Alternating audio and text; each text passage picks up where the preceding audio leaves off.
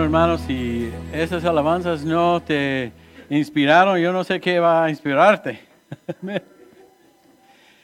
Gloria al Señor. Amén. Bueno, hermanos, vamos a seguirle en Hebreos, pero hoy en un nuevo capítulo. Amén. Nada más quiero hacer un breve repaso de lo que vamos a ver hoy. Después vamos a poner los versículos en la pantalla. Si quieren prepararse en sus Biblias, es Hebreos 7 del 1 al 10. Una vez más, Hebreos 7 del 1 al 10. Lo vamos a mirar un momento. Ahorita les voy a pedir que se pongan de pie y vamos a orar por el sermón. Pero quiero establecer una base por donde irnos. Todavía no, hermanita. Quiero hacer un repaso breve para que entiendan lo que estaba pasando aquí y por qué el autor de Hebreos, inspirado por el Espíritu Santo, nos hace tener que pasar por este tema del sumo sacerdote. Recuerden que estaba hablando antes el autor en el capítulo 4 y después dejó de hablar de eso porque les dijo a estos hermanos hebreos, cristianos, que todavía no estaban maduros lo suficiente, todavía estaban tomando leche y deberían haber estado comiendo algo fuerte, ¿no? Entonces, salió del tema un momento, pero hoy regresa. Ya que establecemos algunas ideas en el capítulo 6, que es, según muchos, tal vez el capítulo más difícil de la Biblia y ya salimos de ahí. Amén. Muy interesante. Entonces, Hebreos 7 vuelve al tema del sumo sacerdote y comienza este capítulo con el tema de Melquisedec. ¿Recuerdan ese hombre misterioso del Antiguo Testamento? Melquisedec es una imagen de Cristo. Podemos decir que es una figura de Cristo. Voy a usar muchas diferentes palabras sinónimos. Melquisedec es un tipo de Cristo, un ejemplo de Cristo en el Antiguo Testamento. Y sí fue un hombre verdadero, por la manera que lo describe Génesis. No fue una aparición de Cristo, muchos creen que fue una cristofanía, que es esas apariciones de Cristo en el Antiguo Testamento, como en Daniel con los 3 hijos jóvenes hebreos. No, algunos creen que fue un ángel, Melquisedec. No, fue un hombre, pero en la manera que nos presenta la Biblia, la historia de este hombre, nos hace sentir algo importante. Y para empezar, aparece de repente y desaparece de repente. Y él representa un sacerdote, el cual vamos a ver hoy, que es el mismo orden que Jesús. ¿Ok? Entonces, siempre cuando hablamos de una imagen en el Antiguo Testamento, de una figura de Cristo, nos habla de la persona de Cristo o nos habla de la obra de Cristo. Nos apunta estas imágenes, estas figuras de Cristo en el Antiguo Testamento, nos apuntan hacia Él. Es una señal de Él. ¿Ok? Entonces, por ejemplo, vamos a hablar sobre 2 ejemplos del Antiguo Testamento para que tengan una idea. Para empezar, ¿conocen sobre el serpiente de bronce que se encontraba en se levantó este serpiente de bronce para que todos los que lo miraban, después de haber sido mordidos por las serpientes, podían ser sanados. Si no, se iban a morir por el veneno. Entonces, luego escuchamos en Juan, en el Nuevo Testamento. Entonces, lo quiero enseñar así, casi usando mis propios movimientos. Agarra al autor de Juan del Nuevo Testamento, se mete el Antiguo Testamento con esta idea del el serpiente de bronce y lo mete al Nuevo Testamento. Y dice, ¿sabes quién era o qué representa ese serpiente de bronce? Representa a Cristo en la cruz. Porque dice esto en Juan capítulo 3, y 14. Y así como Moisés levantó la serpiente en el desierto, así también es necesario que el Hijo del Hombre sea levantado. Y nos hacemos la pregunta, ¿sea levantado en qué sentido? Pues en la cruz. ¿Y qué dice? Para que todo aquel que en Él cree no se pierda, sino que tenga vida eterna. Entonces pueden ver cómo esa serpiente de bronce en el Antiguo Testamento es una figura de Cristo levantado en la cruz. Y no es cierto, hermanos, cuando miramos a la cruz, el pecado que es como veneno que nos puede matar, que podemos morir, es sanado en la cruz. Ese problema que tenemos con la maldición del pecado. Sí, al mirar a Cristo levantado en la cruz. Es un ejemplo como el de Melquisedec, una figura del Antiguo Testamento. Hay otro muy popular, cuando leemos en el Antiguo Testamento acerca del sacrificio del Cordero. Se habla mucho. Y luego escuchamos en el Nuevo Testamento las palabras de Juan el Bautista, ¿no? ¿Qué dice sobre los corderos Juan el Bautista cuando miró al Señor caminando hacia el lado del río Jordán? Dice, he aquí el Cordero de Dios. Pues es una referencia a Jesucristo del Antiguo Testamento. Entonces, fíjate que el Espíritu Santo sabe lo que está haciendo. Todas las cosas del Antiguo Testamento son una referencia a Jesús. Las imágenes del Antiguo Testamento que se miraban ahí, Jesús es el cumplimiento de esas cosas. Lo vimos en Colosenses. Esas cosas fueron una sombra, pero la verdad de esa sombra es Cristo. Entonces, ¿estamos de acuerdo, hermanos, por ahí? Entonces, representa Melquisedec una imagen, una ilustración de Cristo. Entonces vamos a conocer un poco sobre este hombre. Pónganse de pie, vamos a leer Hebreos 7, del 7 al 1 al 10, y a ver qué podemos sacar de esta idea de este hombre. Yo digo misterioso, y fíjate que la primera vez que yo, como un buen nuevo cristiano, empecé a leer de Melquisedec, estaba buscando más citas de él, pero solamente hay 3 en Génesis y 1 en los Salmos. Y después, esta exposición que estamos viendo en Hebreos. 4 versículos en el Antiguo Testamento sobre Melquisedec, nada más. Y te hace sentir así como que es misterioso. Pero yo creo que ese es el punto. Y te los voy a enseñar por qué. Dice así, este Melquisedec, Hebreos 7:1, que era rey de Salem y sacerdote del Dios Altísimo, salió al encuentro de Abraham cuando éste volvía de derrotar a los reyes y lo bendijo. Entonces Abraham le dio los diezmos de todo. Melquisedec significa, escuchen esto, en primer lugar, rey de justicia y también rey de Salem, que significa rey de paz.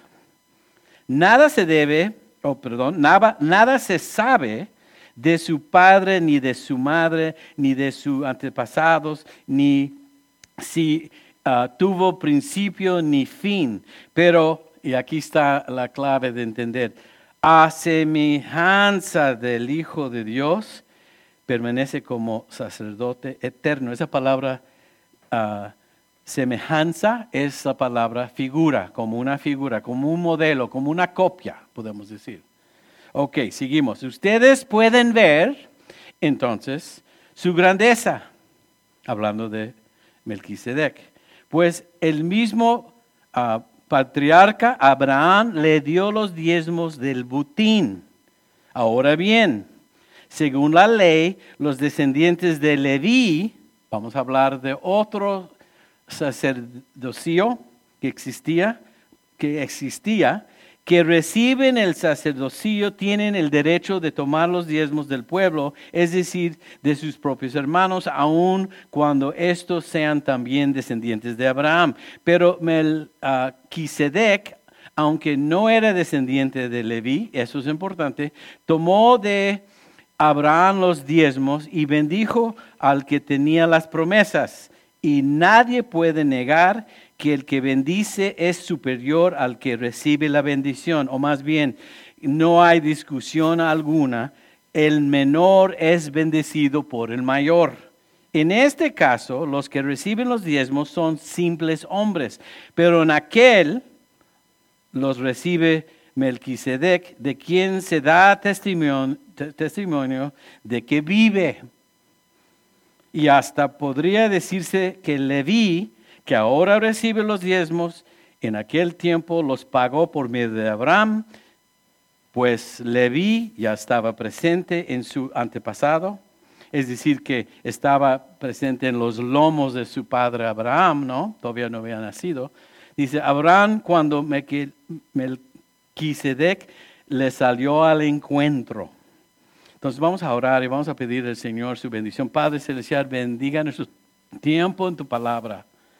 Y queremos apreciar, queremos entender más la importancia de Jesús como nuestro gran sumo sacerdote, como nuestro mediador. Gracias, Señor, por enfatizar esto, Señor, para nuestras vidas, donde podemos de ahí mismo, entendiendo el papel, el rol que tiene Jesús en este momento como aquel que intercede por nosotros, qué tan importante es para el cristiano y cómo podemos tener confianza y seguridad conociendo que hay alguien que nos ama y hay alguien que está representándonos en este momento delante del trono de la gracia. Gracias, Señor.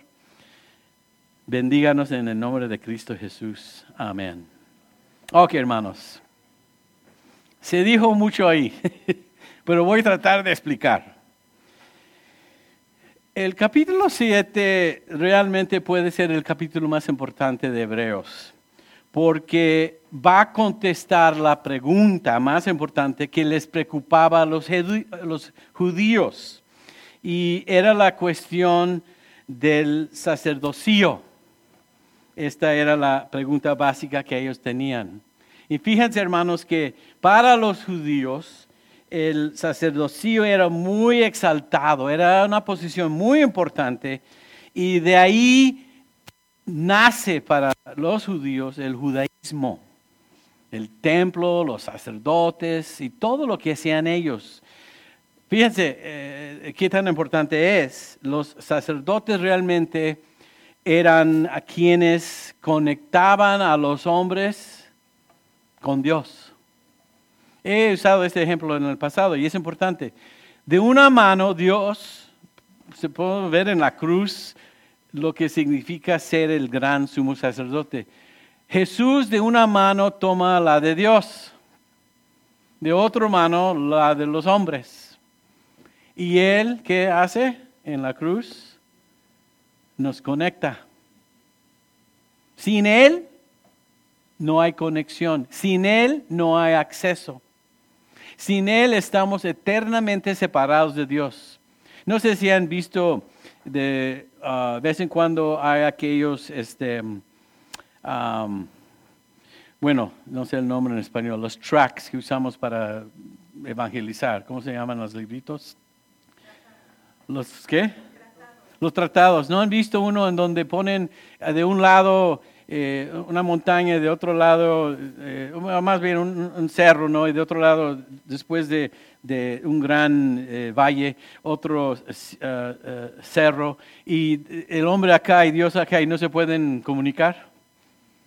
Y de repente alguien pone ahí una cruz, y por ahí pueden, como puente, pueden conectarse. ¿No han visto ese tratado? La verdad es que bien cierto.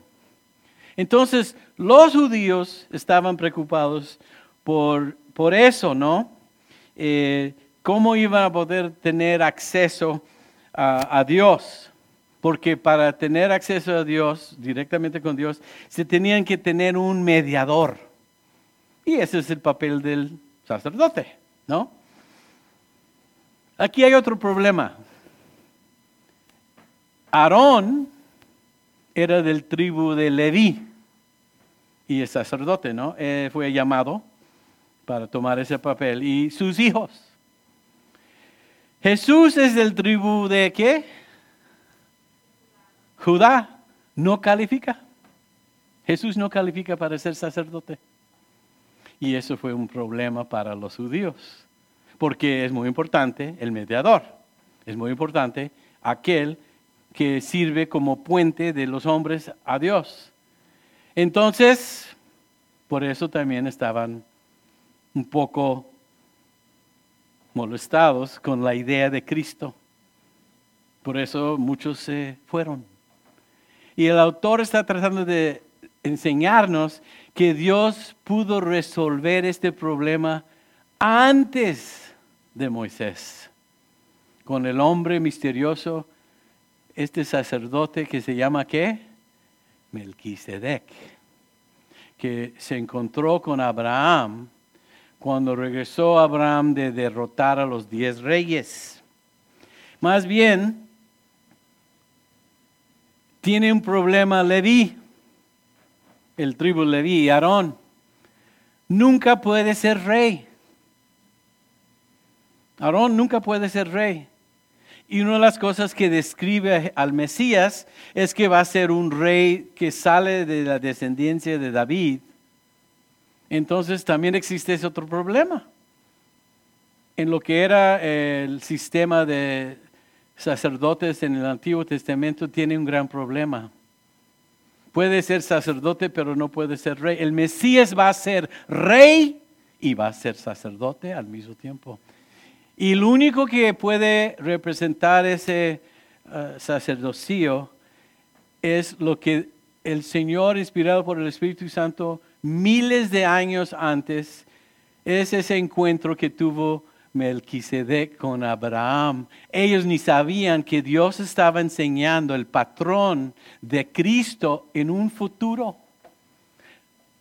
No el de Aarón y del tribu de Leví. Entonces puedes ver el problema que tenían los judíos. Pero Dios siempre tiene, y es interesante que solamente hay 4 versículos en todo el Antiguo Testamento que hablan de Melquisedec, pero 3 capítulos en Hebreos exponiendo más allá la idea y la función de Jesús como el gran sumo sacerdote. El Espíritu Santo como que sabe lo que está haciendo, ¿no, hermanos? Escondió en el Antiguo Testamento la idea de Jesucristo en Melquisedec. De ahí entonces quiero que reconozcan, hermanos, mira lo que dice Génesis 14. Y el encuentro que tuvo con Abraham, Melquisedec. ¿Recuerdan la historia, hermano? Es interesante. Invadieron los reyes, los 10 reyes de esta área donde vivía Abraham, a Sodoma. Y se llevaron a Lot y a su familia y todas sus pertenencias. Abraham aprende de esto, arma a sus siervos y van en búsqueda de Lot y de estos 10 reyes. Abraham es el hombre que tiene la promesa de Dios, hermanos. Esta es la clave. Abraham es aquel que Dios escogió para bendecir a todo el mundo. Y fíjate que es guerrero, porque derrotó a 10 reyes este solo hombre con sus siervos. Eso nos quiere decir que pudo derrotarlos solamente porque tenía la bendición de Dios. Nos habla esta historia para empezar que nosotros que pertenecemos al Señor somos más que conquistadores. Que nos habla a nosotros que creemos en Cristo Jesús, el gran sumo sacerdote eterno, nosotros que pertenecemos a Él, no hay nada imposible para nosotros. Hermano, no hay nada en este mundo que nos debe hacer pensar duda ni miedo. Porque si Dios por nosotros, ¿quién contra nosotros? No importa. Entonces, Abraham es el hombre escogido de Dios, es aquel hombre que Dios va a usar para bendecir a todas las naciones a través de su descendiente que es Cristo Jesús. Y él va en búsqueda de Lot y lo encuentra después de derrotar a 10 reyes. Es una gran victoria y, ¿sabe? Pudo recuperar también el botín. Ya saben lo que es el botín, ¿no? Todas las pertenencias que habían robado, aún más.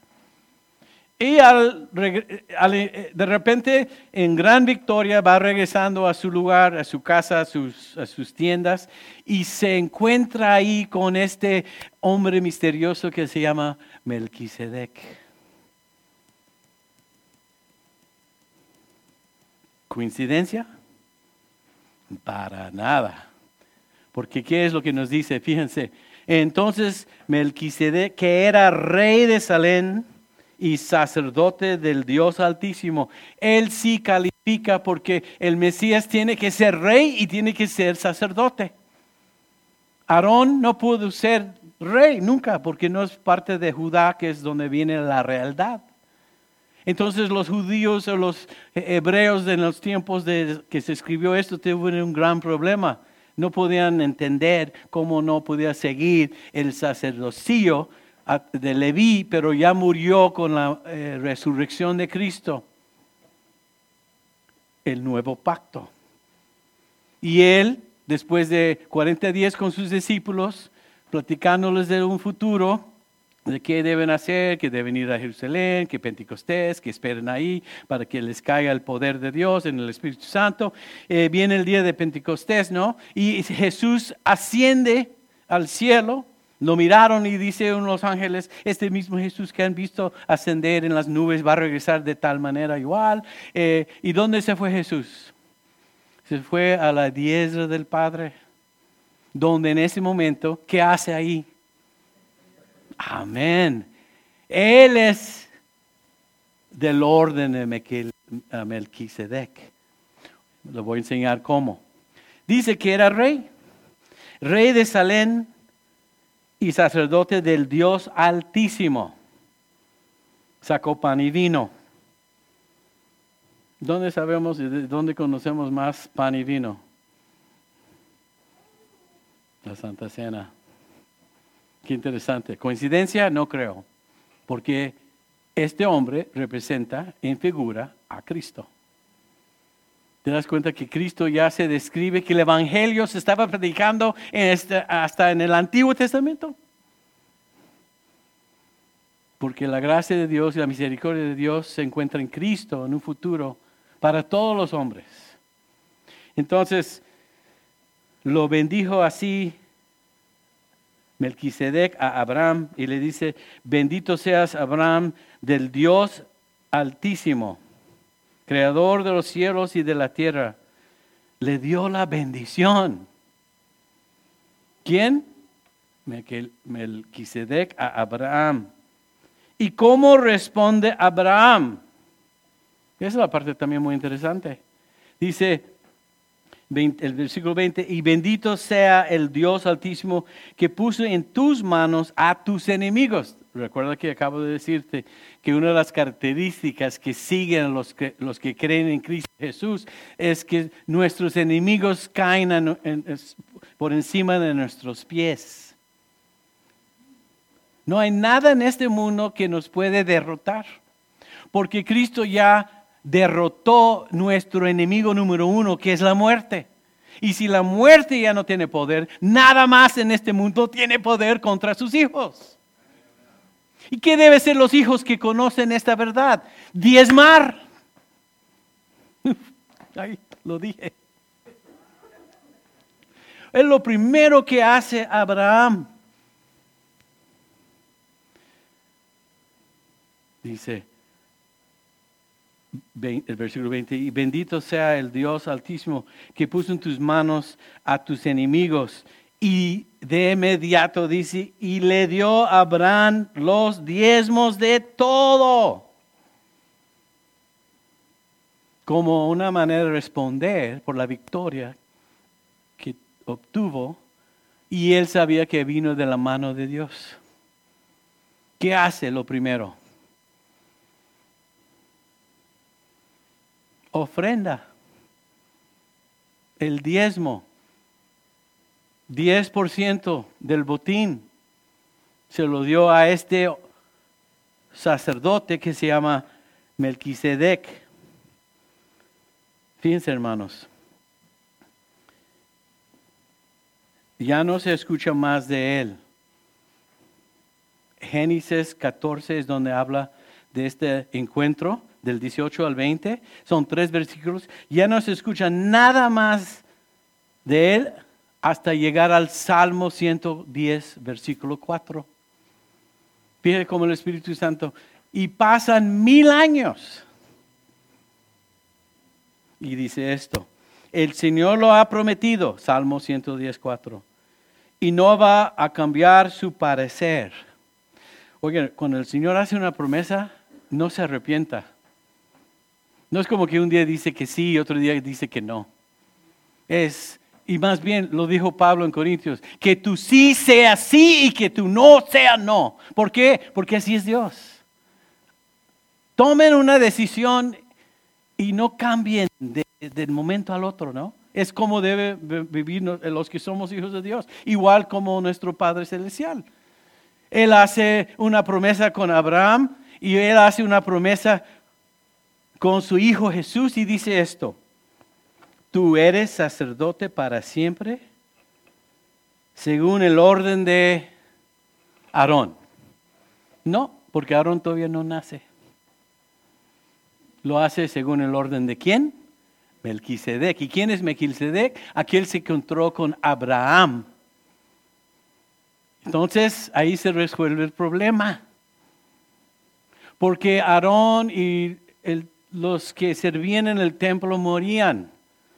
Es como, bueno, fue un pastor que Dios le da un ministerio. Este pastor, aunque he estado aquí 17 años, gracias a Dios por su fidelidad, un día alguien me va a reemplazar. Porque yo voy a pasar o cambiar, no sé, no sabemos. El hombre, su ministerio termina y otro tiene que tomarlo. Pero en el orden de Melquisedec es eterno. Y es Cristo que representa a Él. Desde antes de la fundación del mundo, Jesús era nuestro mediador. Nos conoció desde el vientre de nuestras madres, ¿no? ¿Qué confianza te debe dar eso? No eres alguien que de repente Dios dice, oh, ¿y tú quién eres? Él te conoce. Está esperando que tú lo conozcas más. Él conoce todo de nosotros. Por esa razón sirve muy bien Jesús como nuestro mediador, porque todo lo conoce de nosotros. Aún antes de que le pedimos algo, ya sabe. No lo podemos llegar a Él y defraudarlo, engañarlo, porque Él sabe todo ya. Entonces, hermanos, qué bendición poder llegar transparente, qué bendición poder llegar a los pies del Señor como nuestro mediador y decirle la verdad, porque ya lo conoce, pero cuando vivimos en la verdad y conocemos la verdad, ¿qué pasa con nosotros? Somos libres.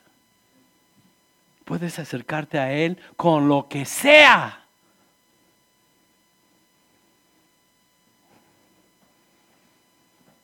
Él conoce todo. En este caso, conoce que Abraham había tenido una gran victoria. Entonces, pasan miles de años más, o 1000 años más, y de repente aparece el nombre de Melquisedec en Hebreos. Y se escribe, son como 3 o 4 capítulos. Vimos algo en el versículo 4. Vamos a ver 7, 8 y 9 van a hablar de este orden de los sacerdocio de Cristo. Que es en el mismo orden que Melquisedec. Fíjate que cómo puede el autor de Hebreos exponer solamente con 4 versículos del Antiguo Testamento todo lo que es Cristo para nosotros en ese sentido. Entonces, esto sucede porque es el Espíritu Santo que inspira las Escrituras.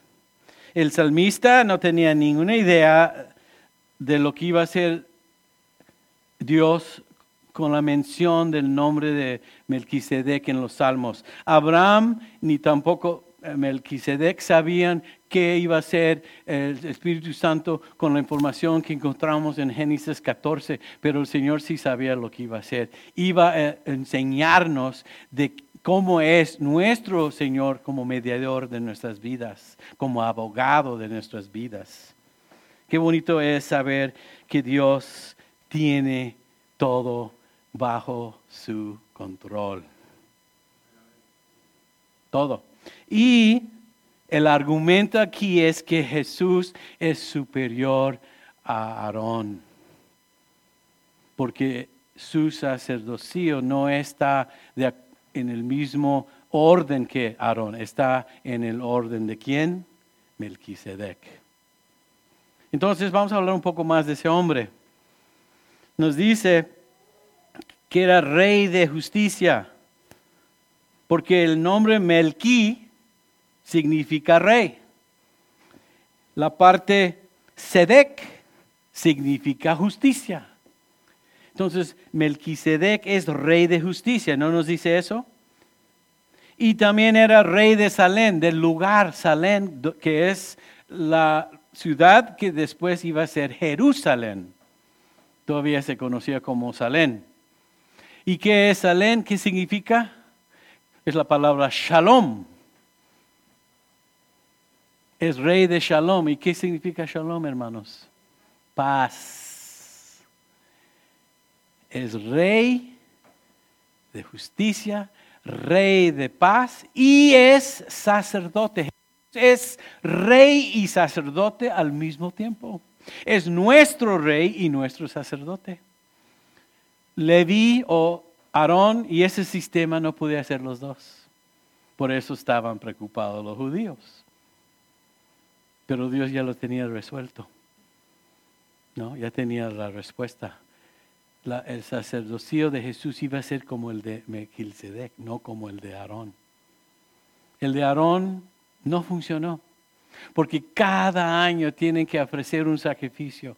Y antes de ofrecer el sacrificio, el mismo sumo sacerdote tenía que ofrecer sacrificio por sí mismo antes de entrar al lugar santísimo. Y cada año tenían que hacerlo de nuevo, y otra vez de nuevo, y otra vez de nuevo. Pero con Jesús solamente es una vez el muerte para todos los tiempos y toda la eternidad. Es suficiente. Es decir, que nuestro Padre Celestial aceptó lo que hizo Cristo en la cruz una vez por todas, porque consumado es, pagado por completo. Entonces, nuestro sumo sacerdote Jesús, nuestro mediador, nuestro abogado, es eterno. Y te puedes acercar a Él en cualquier momento. Estaba hablando con mi hermano Max hace un ratito, ya saben, hermanos, que nosotros pedimos oraciones por nuestros hijos, ¿no? Qué lindo poder saber que en cualquier momento puedes decir, Señor, te pido una bendición por Sammy, por hermano Max o hermano Sigala. Pueden pedir oración, y la hermana Lorena y Tania, y Mónica y hermano, podemos pedir oración. Desde el hablar y pensarlo, Dios ya nos está escuchando. Dice Pablo, orar sin cesar. Y uno dirá, ¿y eso cómo es posible? Porque orar sin cesar habla de una actitud en donde nosotros reconocemos que nuestro Dios nos escucha en cada momento, porque nos mira y conoce de nosotros en cada momento. Y si estoy en el 10 freeway y veo un peligro, yo puedo decir, Dios tenga misericordia de mí, este camión que se pone encima. Y pues ahí ya nos escuchó. Porque en fin, todas estas cositas que estamos viendo están estableciendo que no hay nadie como Jesús, como nuestro gran sumo sacerdote. Lo cantamos, no hay nadie como Él. Aarón, ninguno de los es del sistema de sacerdocio levítico, no sirve. Era temporal porque vino aquel que es perfecto. El perfecto sumo sacerdote es Jesús y la imagen de él fue encontrado en Melquisedec. Qué bonito. Rey de justicia. Hermanos, yo no quiero tener un rey de injusticia. Aquí alguien dice, yo quiero servir bueno, lo voy a decir, quiero que tengamos un presidente injusto. Pues sería algo absurdo decir eso. Porque esa injusticia, ¿dónde va a caer? Sobre nuestros hombros. Queremos un rey de justicia. Yo sé que cuando me acerco a Él, la verdad es la verdad y lo puro es lo puro y ahí puedo yo vivir en paz con eso. Y si se encuentra en mi pecado como oró David, yo puedo decir, Señor, límpiame de mi pecado. Si mi corazón es sincero, Él nos perdonará y punto, ya es algo detrás de nosotros. Podemos avanzar. ¿No lo has hecho? Hasta allí el momento que es tan justo Él, que ya de repente oramos, Señor, si hay algo que he hecho que ni sé, perdónamelo. Porque no quiero estar en nada contra Él. Y es posible que lo hacemos todos los días y ni sabemos.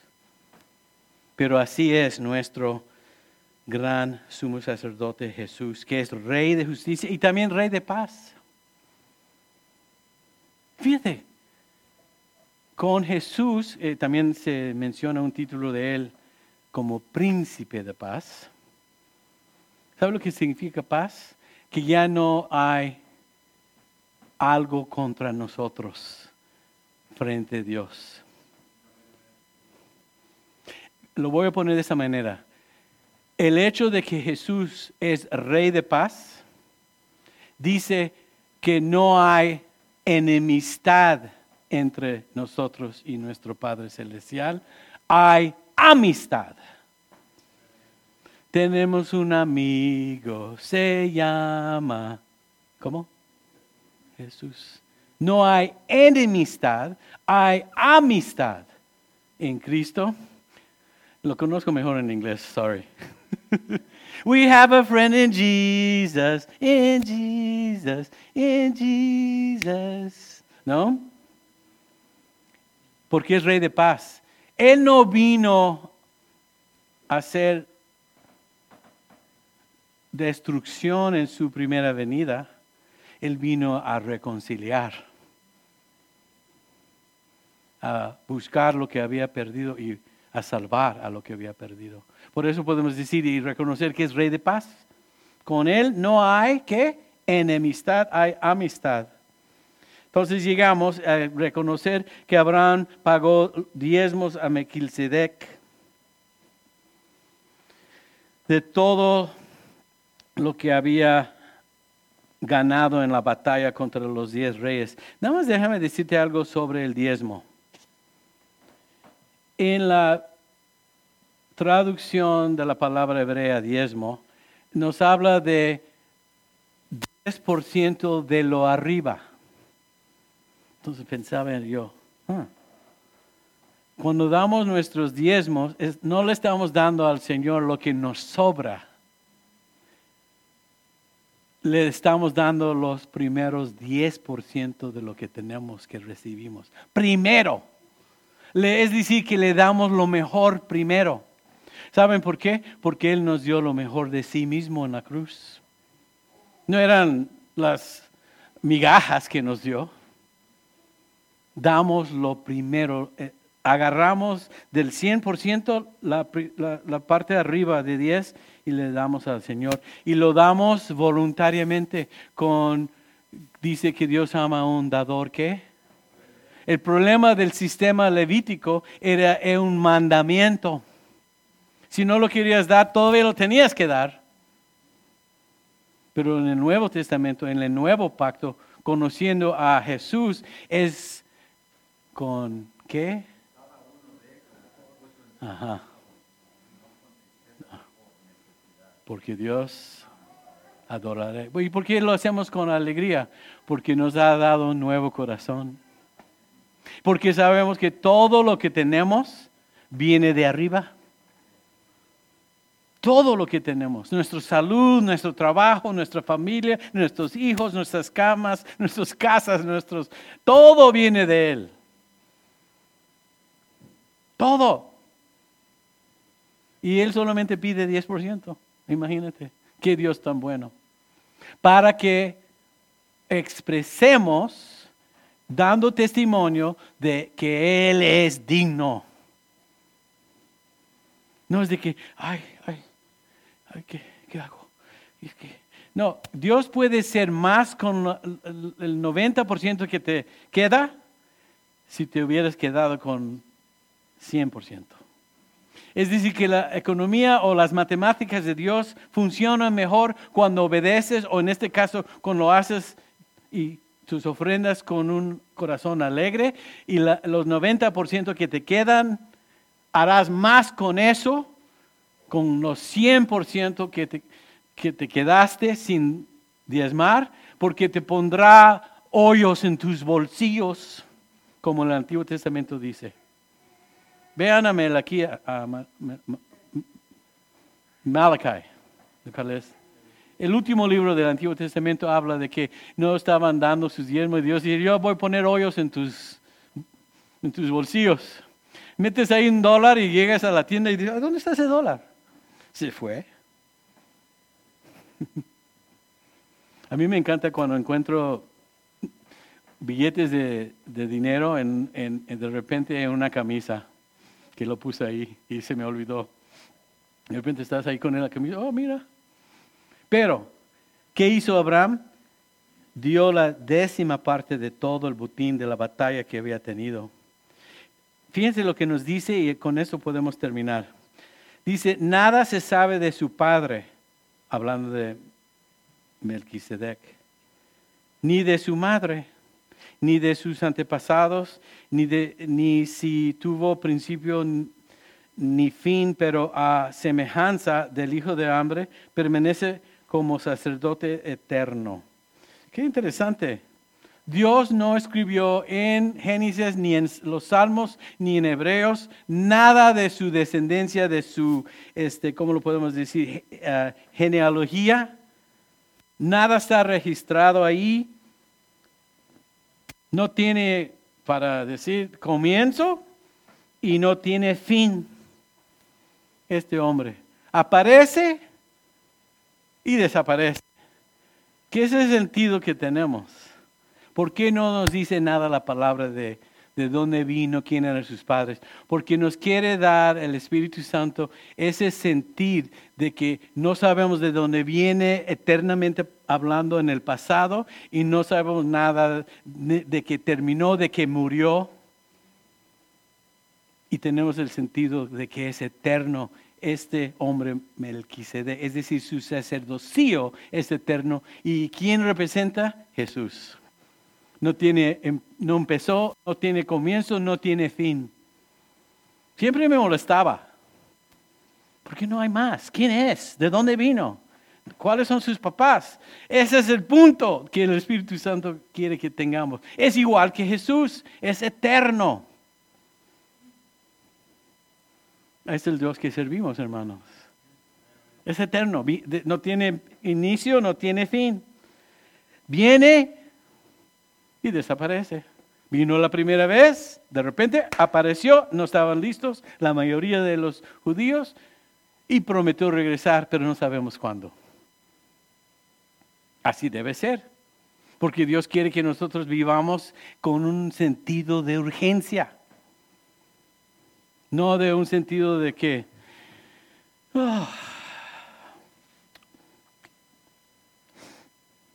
¿qué? ¿Hay culto hoy? Ay, Dios mío. ¿Qué? Es un sentir de urgencia. El Señor viene. ¿Qué hemos hecho? ¿Qué estamos haciendo? Y ya que lo estoy hablando, Les extrañamos mucho a los que no podían venir y yo sé que puede haber alguna razón, pero nos gustaría verlos el siguiente vez que tenemos una noche de oración. ¿Ok? Porque es urgente lo que estamos haciendo. Primero estamos discipulando, estamos creciendo como cristianos, estamos entendiendo dónde y qué manera debemos servir. En segundo, hay todo el mundo allá afuera que no lo conoce. Entonces nos preparamos para recibir al Señor y debemos tener algo que entregarle. Amén. No sé por qué lo dije, pero es lo que dije. Entonces, hermanos, vamos a tomar la Santa Cena, pero nada más quiero leer esta parte. ¿Cómo estamos? Bien. Dice, ahora bien, según la ley, los descendientes de Leví que reciben el sacerdocio tienen el derecho de tomar los diezmos del pueblo, es decir, de sus propios hermanos, aun cuando estos sean también descendientes de Abraham. Pero Melquisedec, aunque no era descendiente de Leví, tomó de Abraham los diezmos y bendijo al que tenía las promesas. Y nadie puede negar que el que bendice es superior al que recibe la bendición. Es decir, que no hay discusión alguna, hermanos. El menor es bendecido por el mayor. Y Abraham es grande en la Biblia, pero en este caso, el mayor, ¿quién era? ¿Abraham o Melquisedec? Pues Melquisedec, porque le pagó los diezmos. Reconocemos quién es Jesús. Por eso nos dice Jesús, buscad primero el reino de Dios. Y después todas estas cosas serían por añadida, ¿no? Esa palabra que no puedo decir. ¿Qué quiere decir? Si nos preocupamos primero del Señor y su reino, todo lo demás no nos tenemos que preocupar. Ni pensarlo. Porque sabemos que Él va a ser fiel. El mayor bendijo al menor. Melquisedec era mayor cuando recibió la bendición a Abraham. Este es el caso, versículo 8.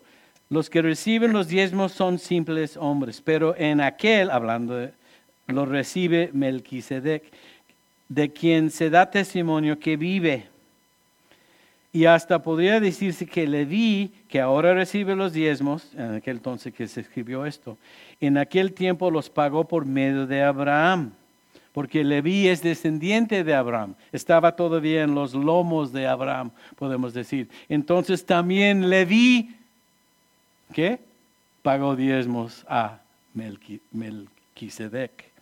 Pues Leví ya estaba presente en su antepasado Abraham cuando Melquisedec le salió al encuentro. Hermanos, vamos a orar para terminar. Solo quiero que sepan, podemos poner toda nuestra confianza en Jesús como aquel que nos representa delante del Padre Celestial. No hay duda, no hay miedo, no hay temor, hay confianza. Nos ama, nos quiere, nos entiende, tiene compasión para con nosotros, nos escucha y tiene el poder para hacer algo. Es Dios omnipotente. Entonces, con toda razón debemos acercarnos a Él en oración y con nuestras peticiones. Y Él intercede por nosotros infinitamente, todos los días, a todo momento. Qué bendición tenemos, ¿no, hermanos, en Cristo? Vamos a orar. Padre Celestial, gracias. Te damos gracias siempre por lo que nos hace conocer, según nuestro Salvador, según nuestro Señor Jesús, que en Él todo se cumple y Él es suficiente. No necesitamos nada más. Es solo Cristo y nada más. Gracias, Señor. Como iglesia queremos recibir lo que nos dice tu palabra, tu verdad, para que podamos ser fieles testigos, Señor, de las buenas nuevas, para que podamos compartir también con aquellos que no te conocen. Todo te dejamos en tus manos y pedimos tu tu ayuda, pedimos tu misericordia y tu gracia para poder cumplir con lo que nos has encomendado y lo pedimos todo en el nombre de Cristo Jesús. Amén.